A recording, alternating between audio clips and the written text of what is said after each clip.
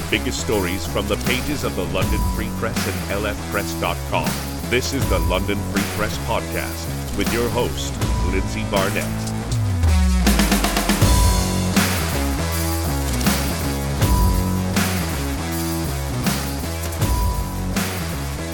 Welcome back to the LF Press Podcast. Thank you once again for joining us. We're so happy to have you here. I'm your host, Lindsay Barnett. Excited today. It's been a while since I caught up with London Free Press crime reporter Dale Carruthers. Dale, how you doing today? I'm good. It's always good to be on here, Lindsay. Yeah, I'm looking forward to our chat today. You wrote a very interesting article, and we're going to backtrack in just a minute, but it's December. Parking lots are getting a little chaotic. Regardless whether you are at a shopping mall or if you are at a grocery store, the roads are busy. You almost forget that you're in the middle of a pandemic. There's so many people out and about, and it's easy for tempers to flare. And that's kind of what happened at the South London Costco about a week and a half ago. So take me back to November 28th. What happened in the South London Costco parking lot? Well, so it was Sunday, and there was a man who was parked in a handicap spot, David Lavoie. He has a permit to park in handicap spots. And he says a car pulled up behind him and was blocking him in for several minutes. He said he honked, he yelled, it wouldn't move. Eventually, he got out of his vehicle and went over and confronted the other vehicle. He said the three occupants inside ignored him. And so he ended up pulling open the passenger door, and confrontation ensued.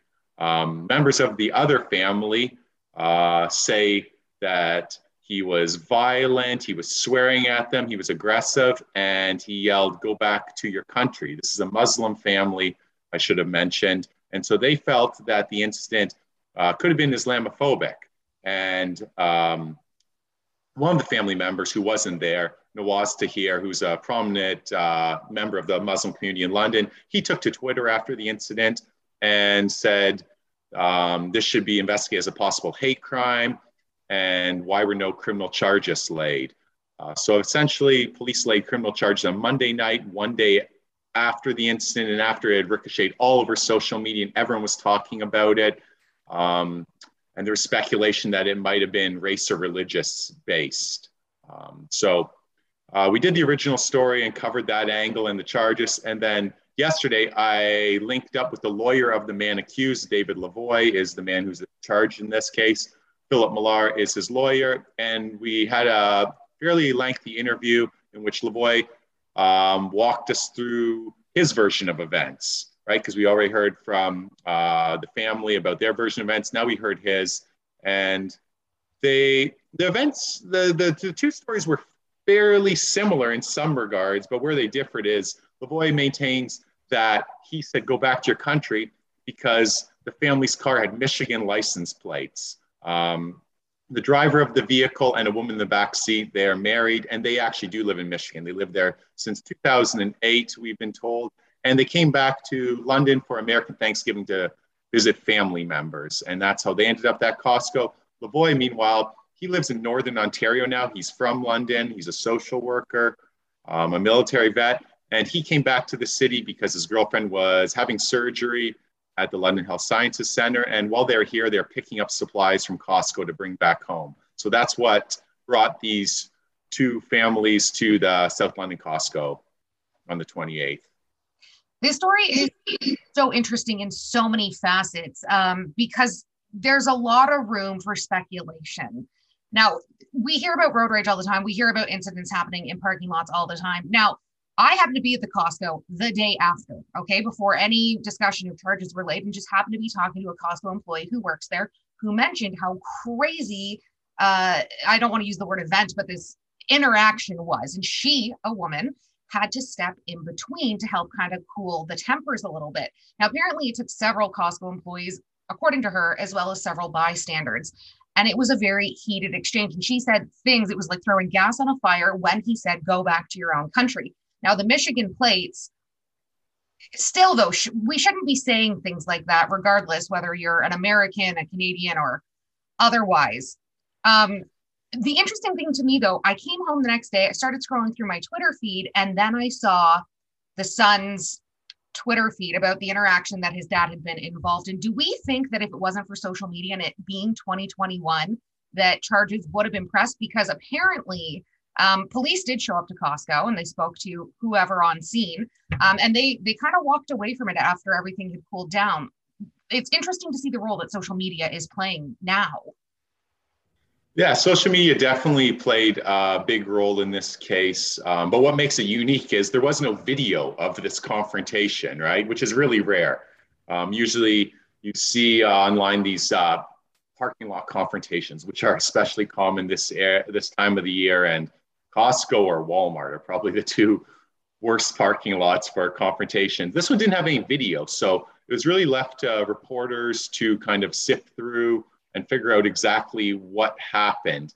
And what is clear is that it was a really ugly confrontation, regardless of whether race or religion played a role.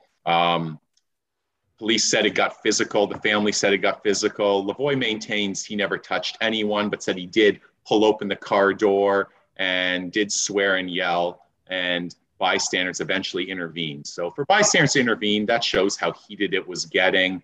And the man involved in the confrontation was a 75-year-old man, originally from Pakistan, a retired machinist. And his son, Nawaz Tahir, is the one who took to Twitter and kind of put it all out there.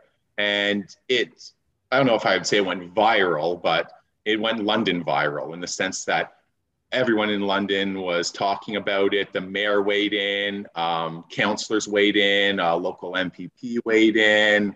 And it comes at this time where the Muslim community has felt under attack based on past events, including the June 6th hit and run that killed 4 members of the Afzal family. That's a London Muslim family, and some other high-profile incidents. So that's where people's minds went automatically. Is this an Islamophobic incident again? So Nawaz wanted to know why police hadn't laid a charge in the case. And the family essentially said that police responded to the scene on the Sunday.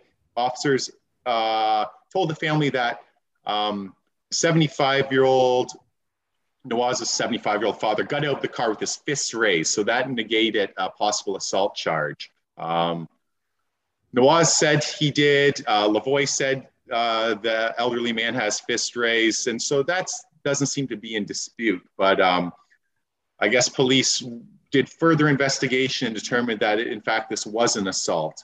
Lavoie's lawyer, Philip Millar, is saying that police bowed to public pressure and the social media campaign and essentially laid a charge because of that. We don't know that at this point. Police said all along that they were investigating and it was an open investigation, and then the charge was laid one day later. It isn't being treated as a hate crime at this point. So at this point, we have no evidence to suggest that the family's Islamic faith or Pakistani origins played any role in this encounter. It's interesting too, because in your article, and I urge people to head over to lfpress.com to read it. You've done a lot of digging and it's very well written. Lavoie is of Indigenous descent. Now, and I'm the queen of saying, don't read the comments section. Well, what did I do this morning when the Free Press tweeted out your article? I went through the comments, and a lot of people are saying, well, him saying they're from Michigan, that's a cop-out. And then some other people were quick to say, well, he would know racism better than anybody, being of an Indigenous descent. What's Lavoie saying at this point about that? He says this incident had nothing to do with race or religion. He said, as an Indigenous man who is a social worker and a veteran who was deployed to Somalia, he knows all about discrimination. He says he's felt it professionally in the military, through the people he works with. He says he's dedicated his life to helping people who have been marginalized. He admits this wasn't his finest hour, that he lost his cool and swore and did say, go back to your country. But again, he maintains it's because he thought they were American. And he says he was just blocked in that spot for too long and he lost his cool. He apologizes for that. And he says, by denying that this incident was related to race or religion, he doesn't want to minimize the existence of Islamophobia, which he said is a real problem in our society. So he was really careful with his words. He was disappointed that no media reached out to him in their initial reporting. He said to see these media reports on this incident with only one side of the story and linking this to the June 6th attack, just in the same story in that sense. He said that was really hard. He says he's been the victim of online harassment. He's getting harassing phone calls. He fears for his safety, and he's worried that this will jeopardize his career as a social worker, which are all valid concerns at this point. So that was his side, essentially. And I just thought it was important to hear his side because this is the first time he's spoken publicly and the first time he's been quoted in the media. And I was looking forward to reading the social media reaction and the online comments today, just to see how people responded to this, because it's just another layer of this. And it goes to show that these stories are usually fairly complicated, and there's more to them than you'll see on social media. So it's really important for reporters to do their own research and speak to as many people involved as possible. And of course, we'll be following this case as it works its way through the courts, because Lavoie is charged with assault, not a super serious charge, but it is a criminal offense. And he says that he will be fighting it. His lawyer hopes that it will be withdrawn, but we really have no way of knowing where the court case will go at this point. Absolutely. Do we have a date yet for his first appearance in court with regards to this assault charge? Yes, he'll be appearing February 16th as his first appearance. He was released on what's called a promise to appear. So he signs a document promising to appear on that date rather than be arrested and held for a bail hearing. So he was never actually arrested. He maintains he has no criminal record, has never been in trouble with the law. So yeah, I guess we will have to see where this one goes through the court system. That's often when all of the details come out. Absolutely. And again, 2021, regardless of the motivation of the incident, you got to be careful. Of course, it can affect every facet of your life, career, personal, and otherwise. I would just urge people. I know it's December. We are approaching Christmas. It's going to be here before we know it.